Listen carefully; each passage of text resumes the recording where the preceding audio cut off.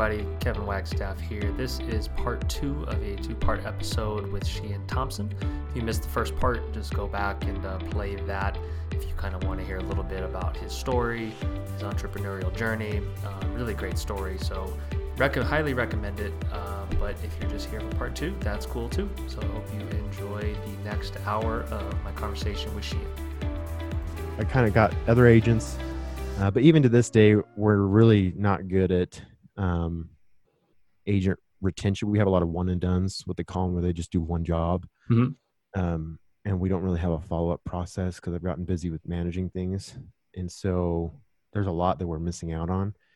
And I think if we actually had a marketing person, I don't want people to think like, oh, let's do it the way Sheehan did, and he didn't have to talk to any agents or go into a real estate office.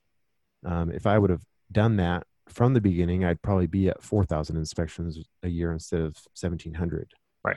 So it's important to do both because the online stuff gives you security. If the market crashes and you lose agents, then you still have that security of, you don't want to be at like 97% agent referral. Right. So you want a good mix of referrals. But yeah, starting out, it was just taking that leap and serving an agent. I mean, if you could serve a real estate agent, if they're always posting stuff like, hey, we have an open house. Like, what can I do to help you at your open house?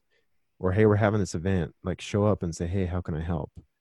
And if you're serving, if you have like a servant mindset and you're not expecting anything in return, then they're probably going to use you for at least one inspection and kind of get you in the door. So refreshing to hear that. I want to underscore that, the servant mentality. And a lot of people, not just inspectors, entrepreneurs, we got to take the ego out of it, right? Because you got to take the ego out to say, hey, how can I help you? I'm going to give you value first. And that's like a consistent theme I've heard with lots of high growth companies, lots of high performing inspectors, is they take the ego out and say, hey, how can I help? Yeah. And that's a rich dad, poor dad concept. He says, if I can serve more people by having an apartment complex with 30 doors, then I make more money because you're serving more people versus having one house. Same thing. MJ DeMarco says it's the law of, he doesn't really like the law of attraction because he's like, you can't just sit there and think good thoughts and things are going to happen right. for you. So he has something called the law of affection. The more people you affect, the more money you make. So we kind of have to, we need money, but don't think about money. It's kind of hard to do that, but think about how can I serve somebody or how can I help them? And then the law of affection and the law of reciprocity say that those things are going to come back to you. Yeah. Yep. And that's the beauty of it is that, or the irony, I guess, of it is that it's not necessarily always going to feel like the most scalable thing to go to one realtor's event and help set stuff up, spend a few hours. Right. But I'm sure you have plenty of stories. Guess what? That realtor knows 10 other realtors and they may just say, hey, she was super helpful, great guy. Boom. And that's it. Yeah. And that's where you have to leverage relationships and go after don't be afraid to go after the big fish. Like I've always gone after the big fish. That's how I got my CTO. He's a pretty big fish and people are scared and they're hesitant to go after the people on the top. Like, oh, I'll just go after the agent who does 5 a year. But if you go after the top agent and you can work in a way that they like, and you have to be open to like, say, what do you want us to do? Like, how do you want us to do the inspection? Or what do you not like about what a home inspector does? And then you have to adjust. Like they're a customer and you have to adjust your product to satisfy the customer. You're not going to do anything unethical, but you're going to, like, for instance, with a furnace being too old, I used to put that in red. And the agents and the sellers would say, well, is it broken? No. Then why'd you put it in red? Because now the buyer's asking for it to be replaced, but it's working just fine. So I thought, okay, what can we do? And so I came out with an orange colored text that still goes in the summary. And so now it lets them know, and it's in orange. So it says, keep an eye on it, make sure you service it more often, and you may have to replace it while you're living in the house. And then they stopped bugging me about it being in red. And then the next thing came along, hey, we don't like how you do this. Okay, what can we do to fix it? So go after the top agents and then ask them, hey, what did you like about what we did? What didn't you like? Do you have any feedback for me? And then don't be afraid to change, but still stay within your your integrity and Mhm. all that. But you can't just say, this is how my report is. That's how I do it. Deal with it, because you're not going to succeed and grow if you do that. Amazing advice, and I think it's. I'm not stepping out of line saying, yeah, home inspectors can be hard headed sometimes and stubborn and stuck in their ways. And so I just love the curious mindset though of asking questions. I think anytime you're asking questions, you're learning, and that's not surprising given your history and everything you've done. Right. So great advice. Um, let's jump into Blip because I'm super fascinated by you grow this home inspection company in a couple of years, great growth, and then you cross over into the software, a different business and world. How did that come about? So, as my stories say, is that I've always been infatuated with automation and software and the leverage that you have, where you can just turn something on and it can work for you even while you sleep. Right. The problem with home inspections is that once you finish the job, that customer is not going to move for another 7 to 8 years. And even if they use you, like, that's a long time. So you're always fighting for business. The best thing to do is to find a recurring monthly revenue where you can, charge your customer multiple times. A home inspection, people have been trying to do that for years, trying to figure it out. So software, I love computers. I love leverage. I love technology. I love that it works 24 hours a day. So that's the first thing. And then the second thing is that I found out going to home inspection conferences. I don't even know I went to one in the first place because there are people there. And I don't really like to be where people are. But I think what happened is that I got a free ticket to an InterNACHI conference in 2014. And so I went. It was in Vegas, so like the flight was super cheap because it's like an hour flight. And so I decided to go. And there were a lot of vendors there that I'm like, wow, I didn't know this existed, because my grandpa never went to conferences and I just didn't know about them. Mhm. Um, but then I also learned and met other home inspectors. So I was able to talk to them, and a lot of them, like if you talk to a home inspector, it's really surprising. It's like, why are you doing it that way? Like, there's this way. And they're like, are you serious? I didn't know you could do it that way. I'm like, yeah. And they're like, can you show me how? And I'm like, yeah, it takes 5 minutes. Here's how you do it. Um, and so they're very, home inspectors are very learning based. And so if you could help them with something to run their business, they eat it up. And so I I love being a teacher. I like teaching. I like to teach at church. I like to teach my kids things, just because of that light and that curiosity when someone's learning something new.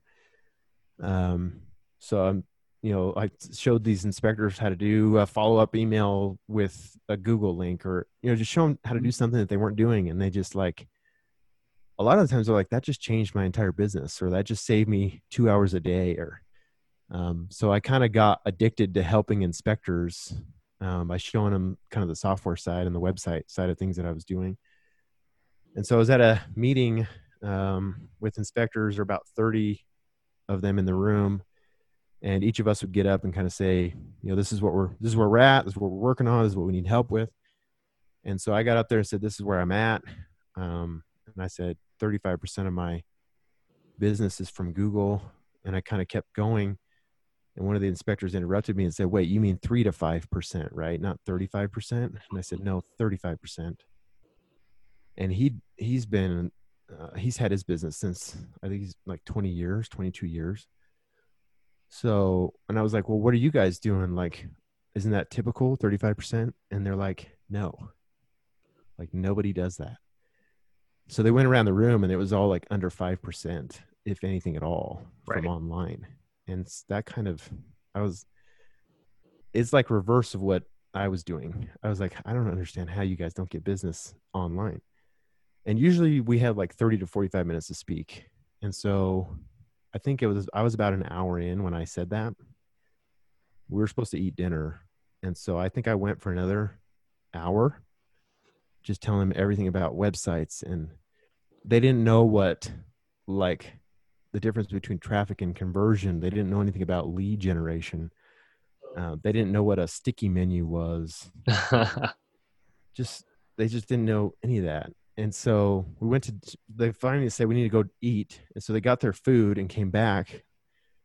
And I spent another 2 hours talking about technology and software that I was using to make things easier. And so, I had 45 minutes and I spoke for 4 hours. And they were just like writing furiously. And some of them, their eyes were glazing over. And several times I'd say something that was very common in like internet marketing. And they're like, wait, what was that you just said? And I'm like, this is crazy. You guys don't know this stuff. But inspectors are technicians. Right. They're engineers. So they don't know software and technology. So I like opened up my eyes to what they don't know. Mm-hmm. And that they've been doing it for 20 years. And I'm like, you know how much time you could have saved in 20 years if you'd have just done this? Right. And so they're kind of mad because they're like, really? That's all I have to do? So yeah, I did that. And then the next meeting, I had the same thing. I'm like, well, if they don't know about these things, I wonder if they know about these. So I kind of talked about some other softwares like Gravity Forms that you can create forms on your web page. And they're like, well, what do you use that for? And I'm like, well, my inspectors have a checklist at the end of the inspection. They open up the app that is the web page. And then they're like, wait, what is an app that's a web page? And I'm like, oh my gosh. Like you save it as an app on your phone. And they're like, so it's an app? And I'm like, well, no, it's a web page. And they're like, I didn't know about that. And so then I teach them about that. But I'm like, my inspectors have a checklist that says, are the lights off? And they have to tap with their finger a check mark. Is the thermostat returned to what it was? Is the door locked? Do you have your tools? Did you ask the client for payment? And so the inspector just opens the app, checks those off, hits submit, and it sends me an email with what they filled. And then with payment, they can upload the check, so we can put the check number and mark it paid. If they need more tools or materials, I have a tools and material requisition form that they can. I need more batteries. How many do you have left? When do you need them by? So I probably use 32 or 40 forms with Gravity Forms. And so I probably spend an hour and a half just on Gravity Forms and what you can do with it. So one of those times I mentioned, they said, well, how are you getting all your reviews? And I said, well, I just set up a link in ISN, which is Inspection Support Network. So an email template and a text template that said, please take 30 seconds to leave me some feedback. And it had a link. With my follow-up calls, I was probably converting a client to a review maybe 15 to 20% of the time, which is really good. Usually it's 3 to 7%. Right. And so they said, can you send me the templates? So I sent them the templates, told them what to do. And then the next meeting, 3 months later, I got up and I said, how many of you did that?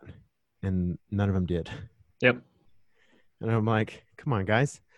And they said, well, they just had excuses why they didn't do it. There's always a reason. Always reasons to not do it. So then somebody said, I can't remember who it was, but they said, well can you automate it? And can we, they wanted more. They just didn't want, they're like, well, I have to go to Yelp to look at my reviews. I got to go to Facebook. And they're like, I want to be able, is there a way to see the reviews all in one place? And there were other review software companies in the industry. But that you had to like open up the app and then manually enter the client's info. One of them, it was like you enter the client's info, the client gets the link, they open it, then they have to put their info in. I'm like, you're doing double entry. Like, why do they have, and then they had to leave the review. And then it didn't end up going anywhere because before Google and Facebook reviews, it used to be a thing to just put it on the website. They would just host it on the website. So those companies didn't, when reviews came out on Google and Facebook, they didn't innovate and make that an option. So there just wasn't a lot of, they just weren't innovating and weren't advanced, and they weren't doing text. So someone said, well, can you automate it and connect it to ISN? I knew ISN had an API that people could connect to and integrate with. So I went home and I knew WordPress. I don't know how to code. So with WordPress, I um, built it in a way that I was actually hacking modal pop-ups to make it fast, because a pop-up doesn't have to reload. And I knew that it had to be fast, because if it had to reload, you might lose that person. They might not leave a review. Right. But if they push the back button, it would ruin everything, because they were on the same web page the entire time. It was just, it would pop up a pop-up, and then they'd click something else and it would be a pop-up over that pop-up. So I kind of hacked it to make it work. And then 3 months later, I said, I'm done. And they're like, what the heck? Like, we asked you to build that. We didn't know you'd do it in 3 months. But I was literally working from 7 a.m. to 2 a.m. trying to figure it out. And my neighbor is a software guy, so I'd text him when I'd run into trouble. Mm-hmm. So like the text wouldn't work.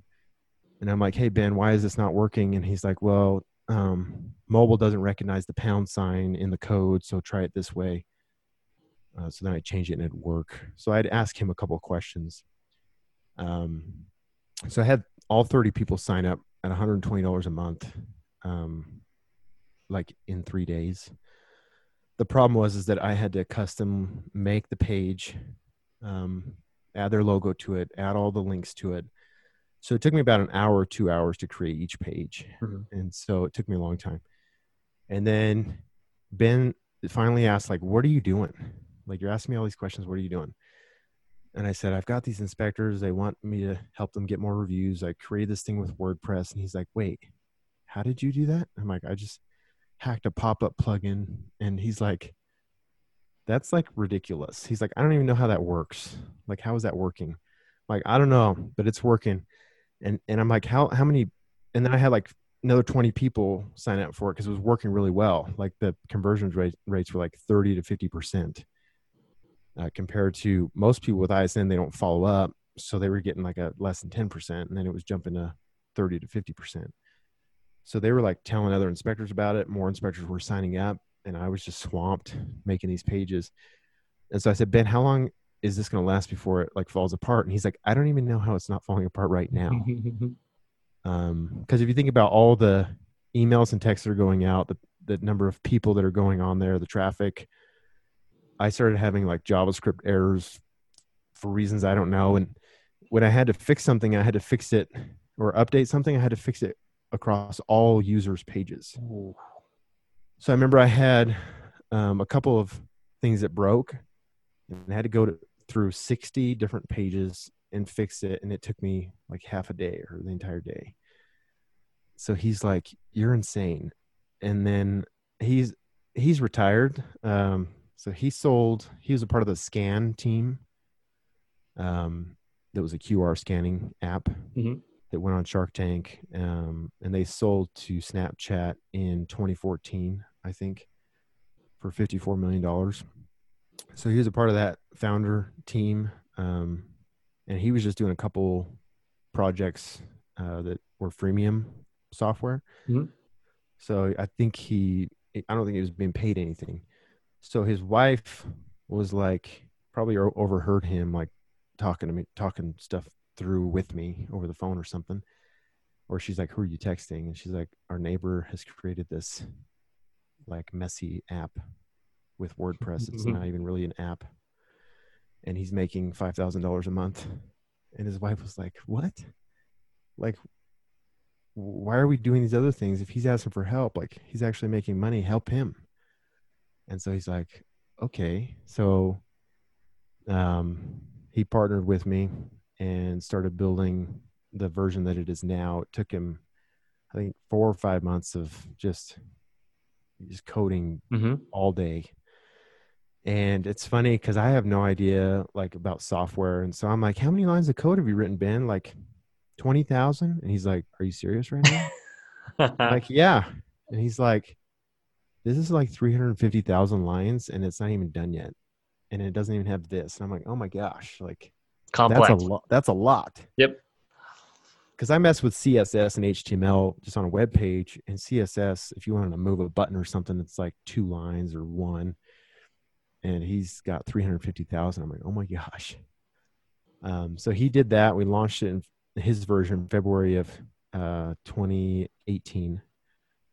So we're coming up on 2 years. And once he did that, I went to Inspection World in Orlando in January before he had finished it. And I had him send me screenshots of the software, and I was demoing it as if it were actually working. So I'm like, yeah, this is what the client sees. So I screenshotted pictures of the review site options, and I would just swipe. And I'm like, and then when they click this happens. So it didn't even work. And we sold probably 38 at Inspection World, and we didn't even have anything, like they didn't even have a sign up page. So I had to have them fill it out on a card with their credit card information. And then I just had them sitting until Ben was ready to launch it. So it was kind of crazy because he's like, wait, you're going to this conference. We don't even have anything yet. And I'm like, I'll figure it out. I'll just have them fill it out, and I'll tell them it'll be ready in a month.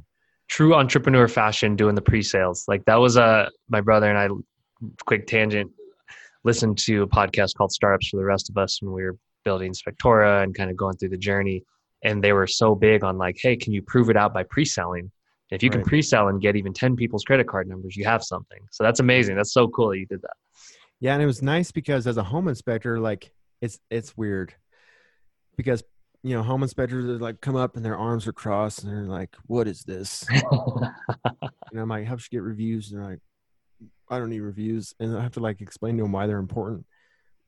But then I'd say, "Yeah, I'm a home inspector. I've got 4 inspectors," and they're like, "Oh yeah, you're a home inspector?" And then they're all Yeah. relaxed, and then they're like, "Oh, okay, tell me about it." It's crazy because they're like, if you speak their language or you've been through what they've been through, because usually they're like, vendors don't know what we do. Right. They don't know what we want. They don't know how we want things. So if you can like stand next to your customer and look at something together instead of you sitting across from a table, things change drastically. So I said, yeah, I'm a home inspector. This is my business. This is how many reviews I have. This is how much business I get from my reviews. And that made it a whole lot easier to talk to them and to get them to buy into it. And then from there, I mean, a lot of software companies or companies in general, they think that they know what the customer wants, and they kind of use a blanket statement, or they use a blanket feature or a number that, well, if this many people want it, then we'll do it. And Ben probably hates me because I'll say, hey, Ben, can we do this? And he's like, well, who wants that? And I'm like, just someone asked me. And he's like, one person? I'm like, yeah, but I think other people would use it too. And then he does it reluctantly. And then everybody's like, this is amazing. So you have to kind of, it's hard. I think with anything, we think we know what the customer wants, or we kind of hold back because we don't want to invest the time in something. But when you're the customer and you know what the customer wants, um, it's easy for you to kind of project that out and say, well, is someone else going to want this? And is this going to benefit? Are we going off mission here? Right. Like a home inspector doing something weird, like becoming a real estate agent, is probably not a good idea. But like entertain it, be curious about it. Say, why do you want that? How will this help you?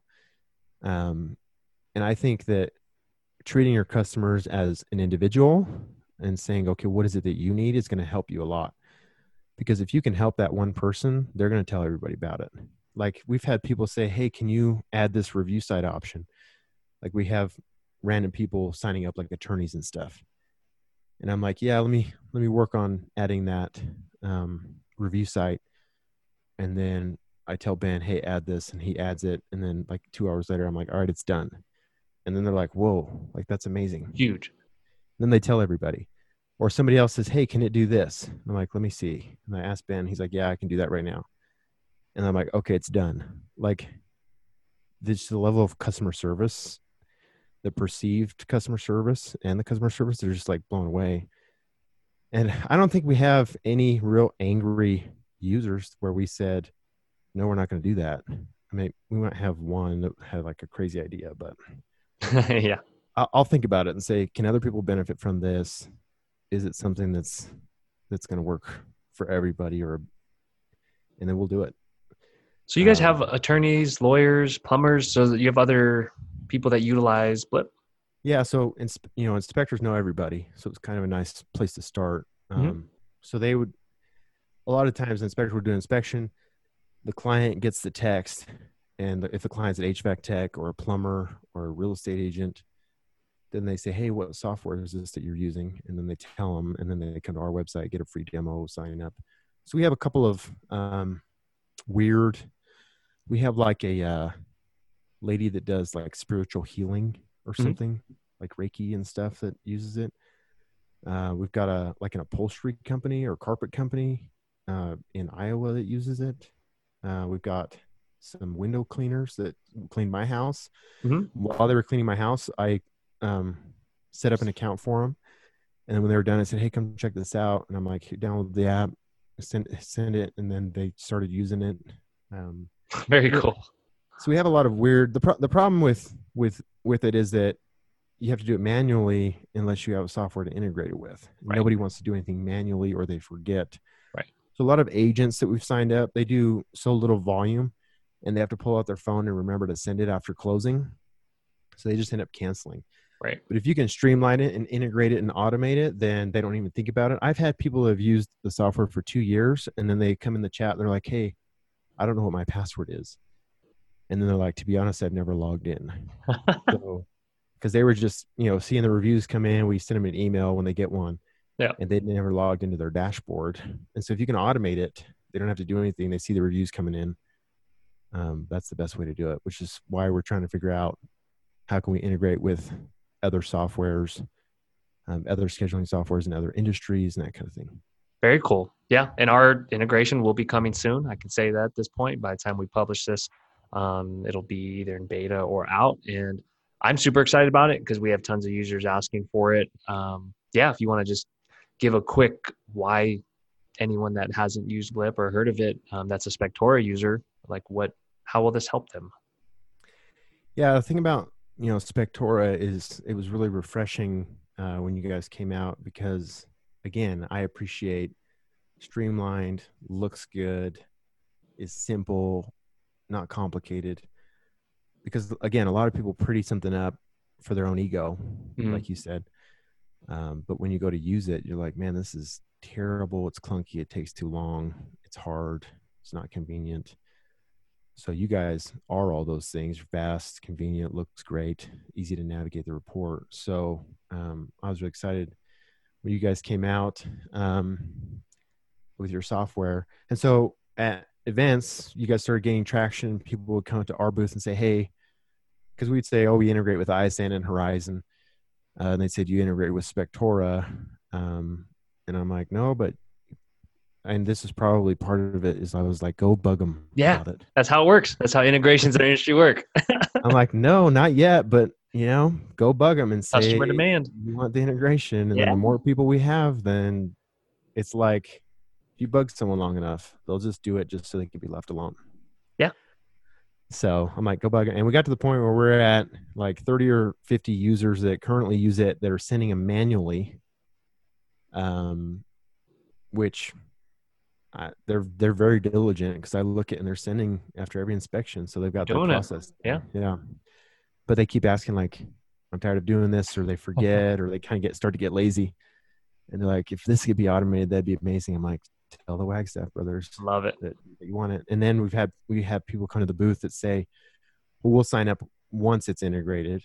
Mhm. And I'm like, well, sign up now and send them manually. And they're like, no, we'll just do it when it's automatic because I'm not going to do it. And I'm like, so we probably have another 50 or 60 Yeah.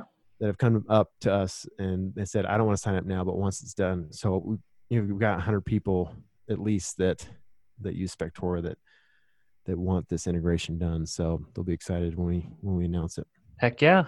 I'm always pounding the table and doing videos and talks and articles on the importance of local reviews and SEO. And you're obviously an expert in this field. Can you speak a little to how getting another 50, 100 Google reviews and then reviews in other places can literally transform your business into kind of what you saw in your early days of 35+% coming in while you're sleeping, while you're Yeah. with your family? Yeah. So, it's crazy that the consumer, when they see that you have the most reviews, I don't know if people understand how important reviews are. And I'm not going to say that people are like me. Like I base all my decisions off of reviews Same for here. everything. Yep. Like this microphone. looked at reviews. What's the best podcasting microphone? Yep. My computer, my camera that I'm on, like everything. And if you go to Amazon, there's a reason why all the products have reviews. And if there's a TV that has 5,000 reviews and it's a 4.5 star versus one that has 100 reviews and it's a 3-star, you're going to buy the TV with the most reviews and the higher rating. Exactly. So people do that. I think they say that the average person spends 13 minutes looking at reviews before they go to a company's website even. And that's important because the first thing they do after they read your reviews, if they're satisfied with what the reviews say, the first thing they do is go to your website. So if your website doesn't have a call to action or an easy flow, you're going to lose them. So as far as the number of reviews go, once you need to be like if somebody has 70 and you're trying to pass them up, you probably need to have like 110 or 120 in order for you to get like steal away what they're taking. Yep. I think that the map pack, they said that the first spot gets 35% of the clicks. The second one gets 14. The third gets 7. And then obviously all the others, you can do the math and know that they don't get many clicks. So you want that top spot for that 35% of clicks. And to get there, you need to have a sizable amount above the next person. And if you have a lot, like right now, I think the next person below us probably has 220 reviews and we probably have like 960. So at that point, people are just like, there's not like, why are you even thinking about this? Yeah. They're not even going to look at the other person's reviews. No. Whereas if I had 250 and they had 220, they'd probably look at their reviews too. But if you have way more, they're not even going to look at them. Yeah. It's overwhelming. Yeah. So it's kind of unfair, but again, you have all these people that say reviews don't matter. They matter. And from a realtor perspective, because for those that don't know, I was a realtor for 5 years. Even when I recommended a home inspector, my buyers would still go and research it. I asked them. So they still went and looked at reviews. So keep in mind, you can have all the best agent relationships you want. The modern consumer, I think, and millennials especially, still go and look at reviews. Yeah, and I think it's something like 85 or 90% trust a review as much as a personal recommendation. Exactly. So, and you do have that segment of people that, their agent tells them and then they listen. Mm-hmm. But most people are just going to either go and look up the person that the agent recommended, or there are articles online that Angie's List has put out and other real estate companies that say, don't trust the recommendation that your agent gave you, find your own. Right. So they may have read that, so they're going to find their own. Yeah. So they're either going to look up your reviews if you're recommended by the agent, and if they're terrible, they're going to find somebody else, or they're going to say, I'm not going with my agent's recommendation, I'm going to find somebody else. Right. And I had somebody do that. They called me and said, yeah, I found you on Google. My agent recommended this other inspector. And they started listing off like, the agent said that they do this. Do you do that? I said, yes. Do you do this? The agent said they do this. Do you do that? Yes. Do you do this? Yes. I'm like, what was the name of the company? And then he's like, it's like On-Site Home Inspections or something. I'm like, that's me. They found you twice. Yeah. So the agent recommended me, but then they didn't trust. And so they looked up, found On-Site Home Inspections, called. It ended up being the same recommendation. So that's winning. Yeah. So it was kind of funny. What would you say to the inspector that says, well, I'm kind of nervous about it because what if I get a bad review? That's the common objection. Is it a numbers game and a volume game where you just got to ask everybody if you do good business and you have confidence in your product? Yeah. I mean, if you think about it, if you have a good experience somewhere, you're not going to leave a review. It's usually the bad experiences that take the time to leave a review. But the numbers say that 70% of consumers will leave you a review if you ask them. Mm-hmm. So you need to ask everybody, because if you look at a home inspector, any business has negative reviews, and you look at the months that they are apart, they're probably spread out pretty good. Mm-hmm. That probably tells you that they're not asking everybody. They're just having those people that have bad experiences post once every 6 months. Right. And so it looks really bad for the business, but those reviews are spread out over time and they're not asking the people who had a good experience. So it's really detrimental to the business and doesn't really give the consumer a correct idea of what the business experience is like. Yep. So it's very important to ask everybody, and people are scared of getting a bad review. I get bad reviews. I remember the first time I got a bad review, I was sick for like 3 days and my wife couldn't sleep. And we were just like, oh my gosh, like I was devastated. I Yeah. literally couldn't sleep. And then I got a second and it was kind of the same feeling, but a little less. And then by the third and fourth, I'm just like, whatever, I'll just get more good reviews and I didn't worry about it The anymore. numbers game. Yeah.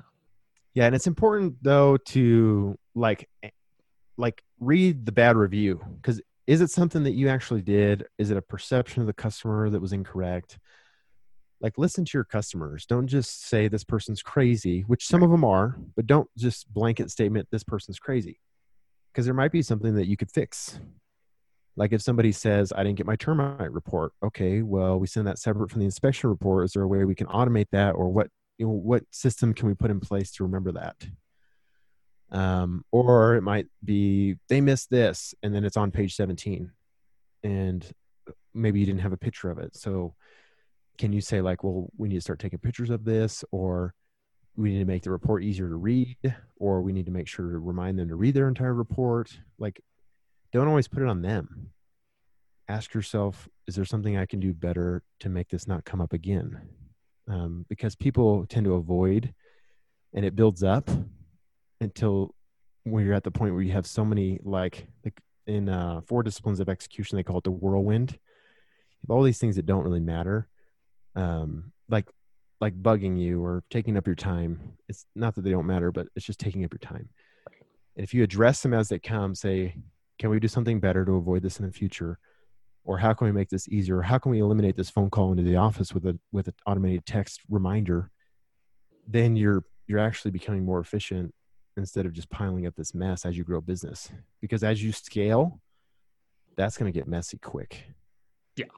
So I did a presentation on office efficiency, and I came up with a metric of calls per inspection, inbound calls per inspection, which means how many inbound calls need to be done per inspection that you're performing. Mm-hmm. And so our number was two phone calls. There was a company that had 30 per Yikes. inspection. So if we had 400 calls, we did 150 inspections. I think it was 300 and we did 150 inspections. Mm-hmm. They did 150 inspections, but they had like 4,000 phone calls that month. And I'm like, what are people calling you for? And so I told them, make a list, like keep track. If someone calls in, it's the inspector asking where the client is. Okay, how do we eliminate that phone call? Inspector calls in, says, I can't find the lockbox. Okay, how do we eliminate that phone call? Client calls and says, where's the inspector? How do we eliminate that phone call? Yeah. They show up for the walkthrough. Client calls and says, what time's the walkthrough time again? I can't remember. How do we eliminate that? So if you keep track of those and then create something automated, like let's send a text reminder to the client, this is your walkthrough time an hour before the inspection. Done. No more phone call. If we ask the seller's agent or the buyer, or if we call the seller's agent to confirm the inspection, ask them where the lockbox is, and then have a note in the software that we say the lockbox is on the gas meter. We send a text to the inspector with all the job information 2 hours before the job. It's right there. They're not going to call you. They're going to walk right up to it. They're not going to spend 10 minutes looking around for it, wasting time either. Efficiency. So yeah, there's so many like inefficiencies that people just keep doing and they don't think about how can we do this better or quicker. And so that saves a lot of time. I don't remember the original question, but hey, we went off on an efficiency tangent. It's good. You're good for the industry. It gets people thinking about it. Reviews. yeah, that's right. Yeah, asking. You brought up such a great point of by asking for reviews every time, and I think this is part of the reason why some inspectors are scared to do it because it holds them fully accountable. It makes them almost exposed on things they're maybe not doing well, but in the end, it makes you better because you can fix some things. So that's where we were at is if you get a bad review and you want to look at it and you want to classify it and say, is this something that was in the report and they just missed it? Is it something that I missed? I need to call them. But customer feedback is like important. Everything. Yeah. It's because if you're doing a crappy job, your customers might not tell you. And if they do, you should appreciate that because you could probably do it better. I remember I got a bad review from somebody. I can't remember why, but it was a 1-star. And so I called her up and I said, um, I remember her name, and I'm like, Natalie, I just wanted to, I'm the owner of Onsite Home Inspections. I saw your 1-star review, and I just wanted to thank you so much for leaving us a 1-star review. And she like was like shocked, and she's like, you want to thank me? And I'm like, yeah, I just appreciate that you went on there and gave us a 1-star review, because, you know, that lets me know that maybe we can do something better. And so I kind of wanted to get your take on what happened and kind of tell me what was going on, and maybe we can figure out how we can do that better. And she spent like 10 minutes talking about it. Um, and it was just at the end, she's like, well, thank you so much for listening to me, and I'll take that review off and blah, blah, blah.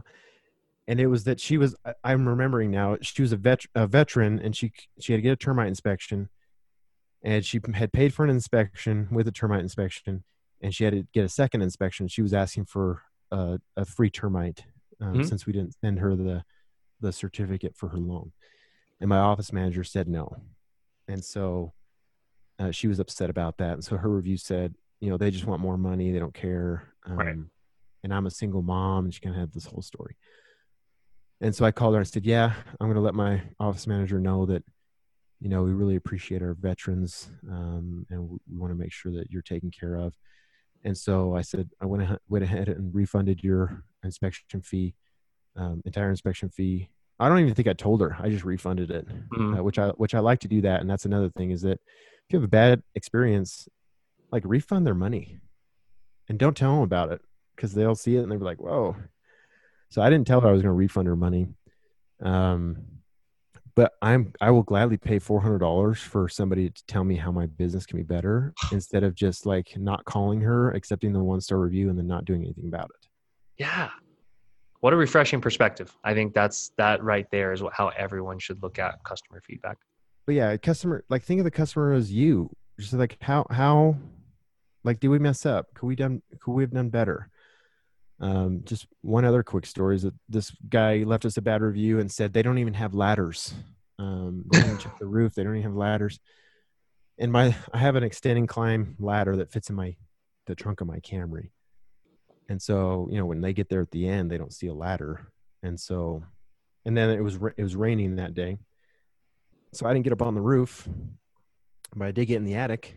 So he said, these inspectors are not prepared. They don't even carry ladders with them. They didn't even check the roof.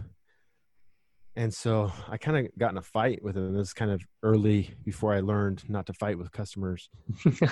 But I'm like, okay, logically, I have a picture of your attic, because we take a picture of every attic. And I said, I have a picture of your attic. And I was like doing the math and laying it all out. I'm like, your ceilings are 8 feet tall, and I have a picture of your attic. So how do you think I got in there? I have a ladder. It's in my car. So I like logically proved that I have a ladder. And then his wife got on and left another 1-star review saying, calling your customer a liar is not a good way to do business. And I'm like, crap, that didn't make it better. Right.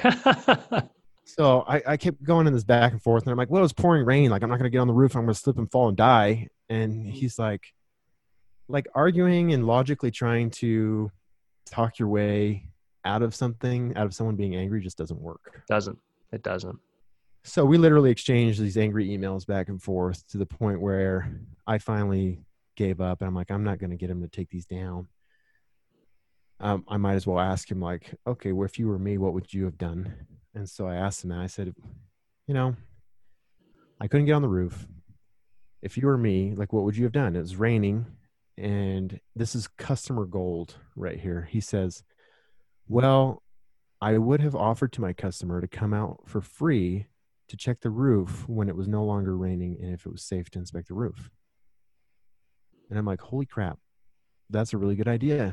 So I told him that. I was like, wow, that's a really good idea. I think I'm going to do that. I think I'm going to start doing that. And so, you know, instead of just taking the money and saying, well, sorry, we couldn't inspect it. So, you know, every year we have snow and we can't get up on the roof. So at the end of the walkthrough, we say, you know, I wasn't able to inspect the roof because of the snow. Call our office when the snow's melted and when it's dry and safe for us to go on it, and we'll check it out, because we know how important the roof is, and we'll do it at no cost to you. And maybe 10% of people actually take us up on that. So it's not like, you know, people say like, oh, we can't be going back to 100 houses a month, but we go back to way less than that. but just that you offered it and people are like, oh my gosh, that's amazing. And instead of just marking on the report saying you didn't inspect it and then not saying anything about it, we make sure to say that at the end. And it's been literally customer service gold to say that at the end. And people are like, that's amazing. Like, you won't charge me to come back out? And I'm like, nope. Just let us know when it's dry. That's And amazing. do that. That's such a cool story. And, some people may take from this, oh, you have 900 or whatever reviews just because you asked. No, like, these are the reasons. And you probably have 10 other things that you guys do that are just, wow, like customer experiences. Yeah. I mean, spend 30 to 60 minutes to make somebody happy for free. Then you have a story. You might have a policy like that you can then introduce, and it's just amazing customer service. But like, I did an example or an inspection for an agent that was a top agent. The appraiser said there's a water leak in the living room and it needs to be repaired. So the agent calls me and says, hey, was that wet? And I said, no. And he says, and I'm like, in the report, it was dry. We ran the shower above it. Mm-hmm. And he's like, okay, well, this appraiser, this underwriter is asking for verification that it's not wet. And we're supposed to close on the house and they're not letting us close on it. So I said, let me go back out there and I'll take a picture with my moisture meter and an infrared camera, and I'll write up a report and I'll send it to you. And he's like, okay, send me the bill. I'm like, okay. So I drive out there. It's 22 minutes away ish. Vacant house. I go in, put my moisture meter on the ceiling, take a picture, take 2 pictures with my infrared camera and leave. So, less than 45 minutes. Then I come home and write up a custom letter that says, an inspection was performed on the property address here. The ceiling in question was checked with a moisture meter and infrared camera, and it was dry. And I sent that to him, and he sent it to underwriter, and they approved it, and they closed like the next week. And so the underwriter was saying it needs to be fixed, the wall needs to, or the ceiling needs to be cut out, and all this stuff. And so now we do what we call appraisal verification inspections, where we go out and take more pictures, and then we write up an underwriter letter that's all official and has our signature at the bottom whenever they ask us to do something like that. And now that agent tells that story all the time at the office. Like, I go over to, and he's like, oh my gosh, this is the inspector that I was telling you guys about with the underwriter letter, and we couldn't close, and he went out there. And then he's like, you never sent me the bill. And I'm like, yeah, I just did it for free because your client paid for the inspection anyways.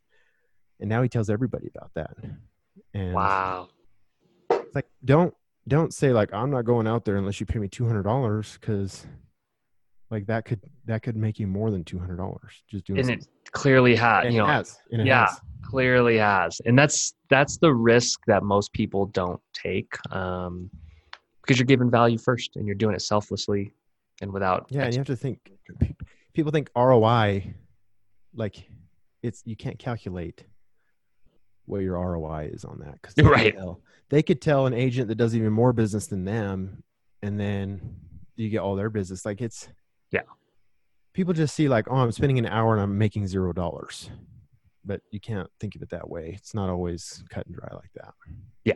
And I think a lot of the books we reference, and probably hundreds more, try to ingrain that in our heads of like, think of the value you provide, the people you're affecting, kind of the way you put it. Yeah. And the Thank You Economy is an awesome book as well for customer service by Gary Vaynerchuk.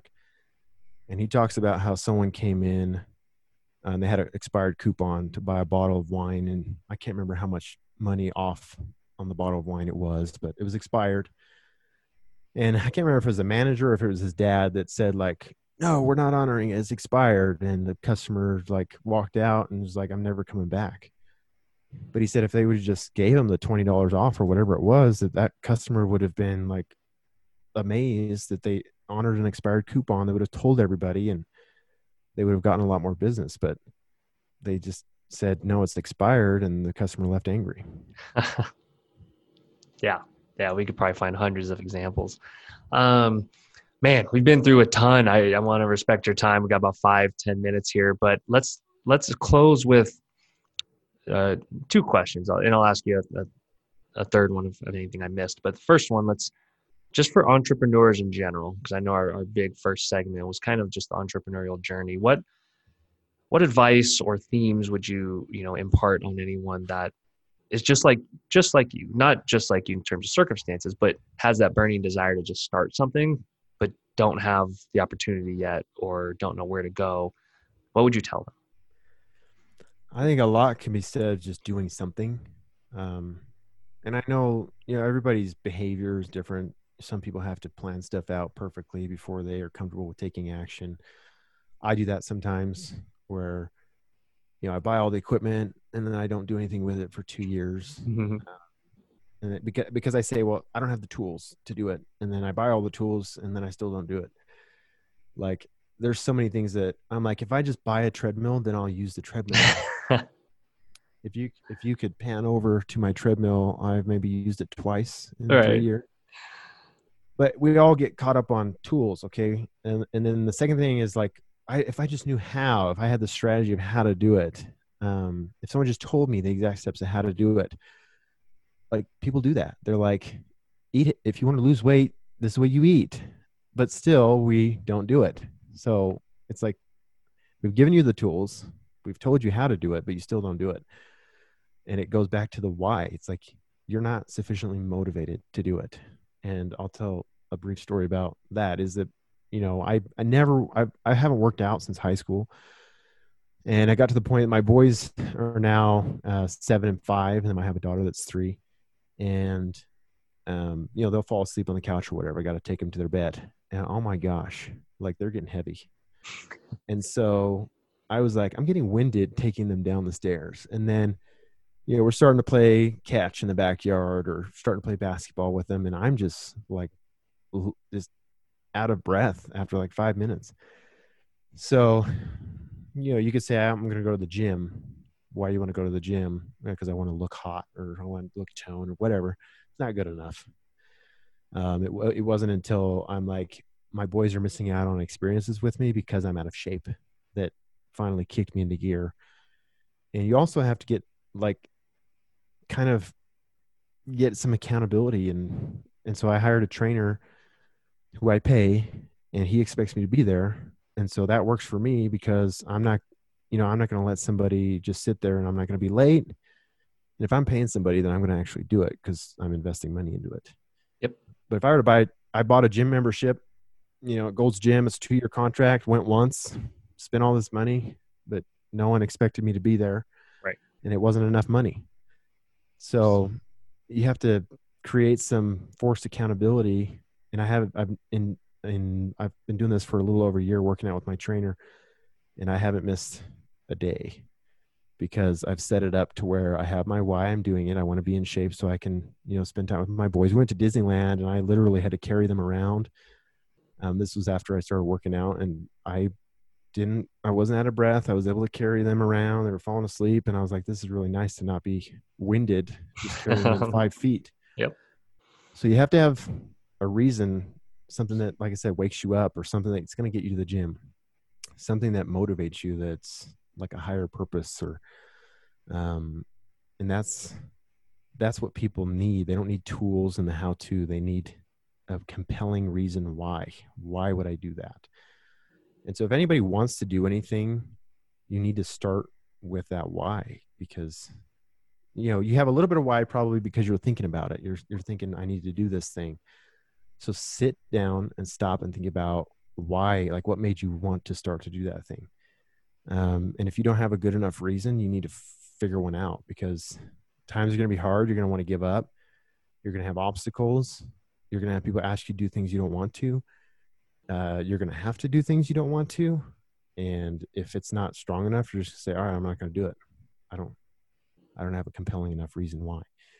But I would not stand in front of agents or talk to people, or there's so many things that I've done outside of my comfort zone that I wouldn't normally do if I didn't have that in the back of my head. This is why I'm doing it, and this is what's driving me. And I'm fine with being uncomfortable for an hour or two or more to be able to be comfortable in 5 or 10 years. And so that's kind of what I would say to those people, is to find out what your why is and just start doing something. Even if it's preparing, like getting more knowledge about the thing that you want to do. Whatever it is that you want to do. If you want to become a cook or do a cooking YouTube channel, start buying recipe books, start figuring out, like, just do something. to where when the opportunity presents itself, then you can do it, or start failing. Like if you look at a lot of famous people that have done videos or something like that, they're really, if you look at the first ones they did are terrible, Yeah. like low quality. They're stuttering. But they just kept doing it. And Gary Vaynerchuk says this. He's like, I will take every single interview because it gives me experience. I don't care if only 60 people watched it, Yeah. because he's learning. And if he does that all the time, then he gets good at it. He hears the same questions. He knows his answers. And now he's a really good speaker because he's just done it so much. Yeah. And I heard it in a book recently, objects in like the simplest form, objects in motion tend to stay in motion. And it's Right. like you start moving, you'll keep moving. You'll keep Yep. moving. Wonderful advice. So now let's go inspector specific. For let's you can tailor this how you can take this question however you want. Just advice for any inspectors that are listening, and you can go brand new inspector, mid-career inspector, multis. Because I think you have wisdom to impart on all of them, but I'll let you run with it. Yeah. So I think with individual inspectors, I got caught up so much in the technical side of things. And I mean, you need to do a good home inspection. You don't have to do a perfect home inspection. And there are inspectors that just heard that and they're like cringing. But if you think about McDonald's is a multi-billion-dollar company, they make a nasty hamburger. But if you go to the drive-through, it's packed.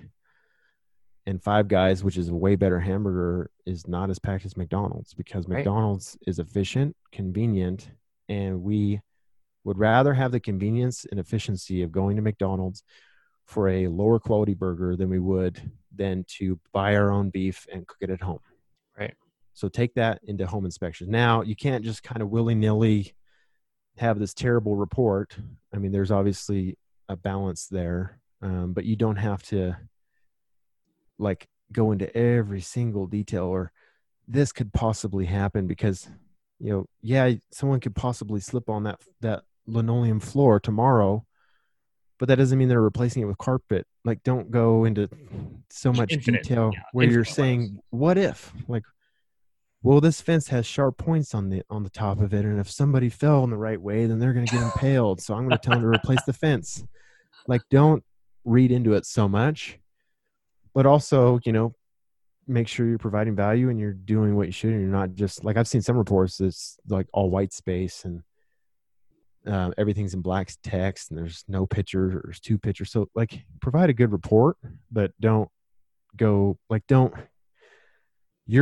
are creating reports that should be charging $3,000 for because of the level of detail, but the market cannot sustain that level of detail at the price that they're willing to pay. Right. Like, if people were willing to pay $3,000 for an exhaustive report like that, then we'd be doing it more.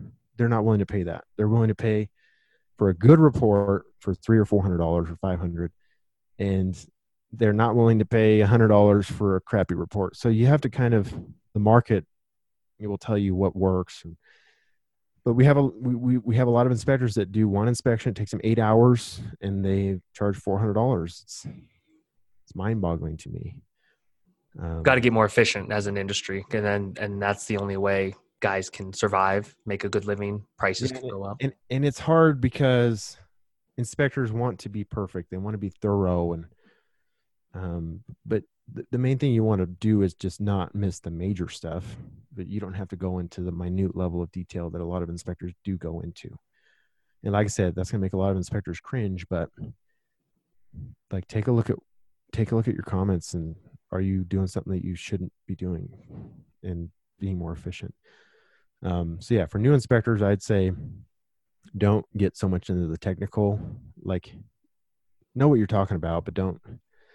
I know a lot of people spend a lot of time, like 80% of their time, just trying to figure out how to do a better inspection or be more technical. But really, they should be spending 20% of time trying to figure out being technical, and 80% of time trying to be more efficient or have, a better process or more convenient for the customer.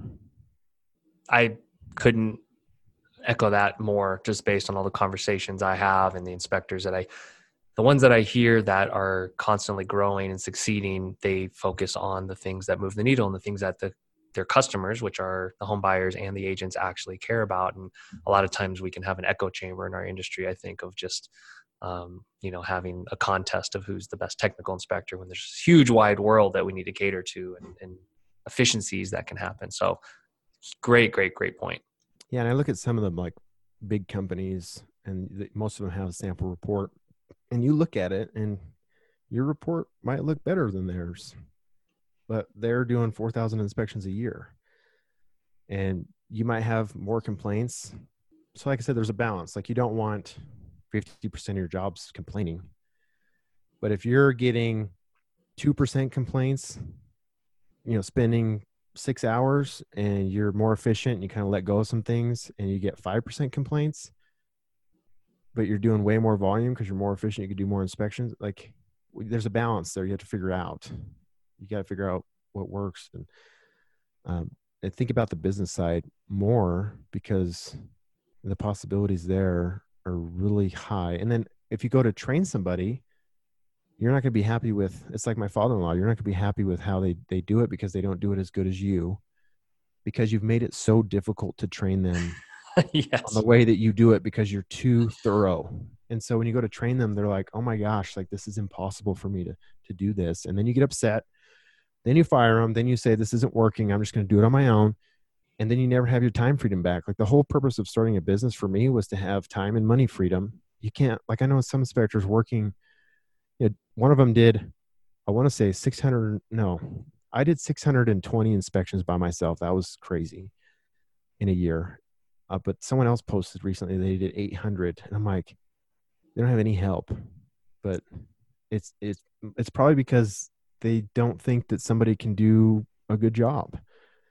It's like, does your wife still, is her wife still around? Their kids care? It's like, you have to ask these other quality of life questions when someone looks at that as a badge of pride. Yeah. And like I said, they're not going to be you.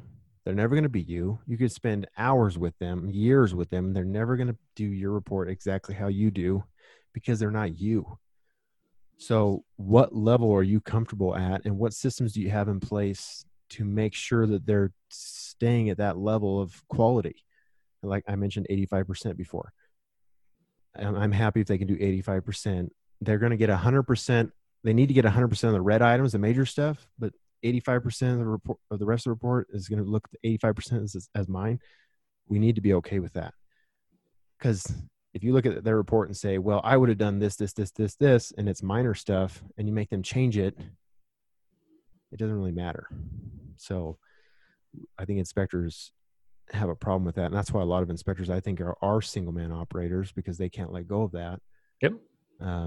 But I'm happy if they find all the major stuff that I found.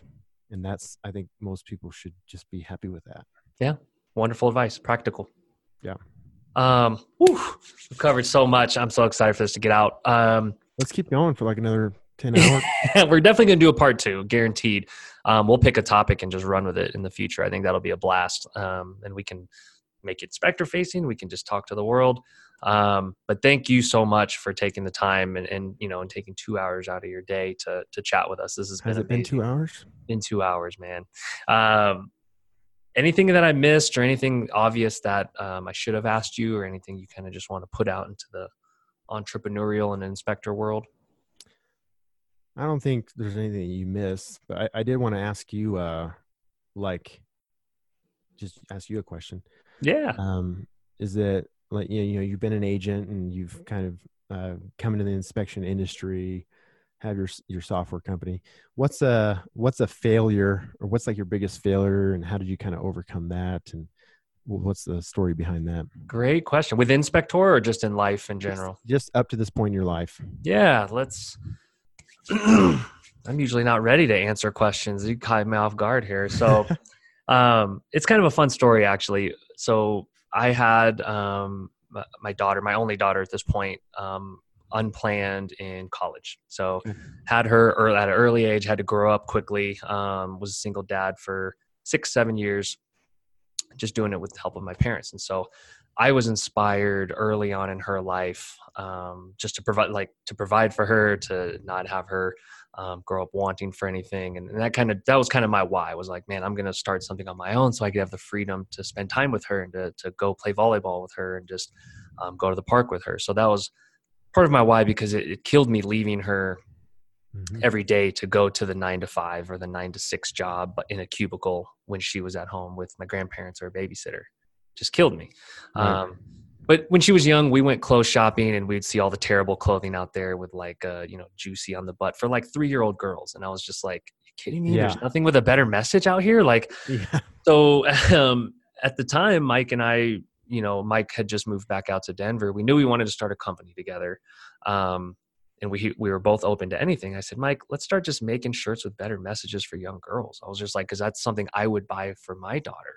Right. So we started this company called Kira's Collection, and it was an apparel company with inspiring messages like about being motivated and about being strong as a young girl.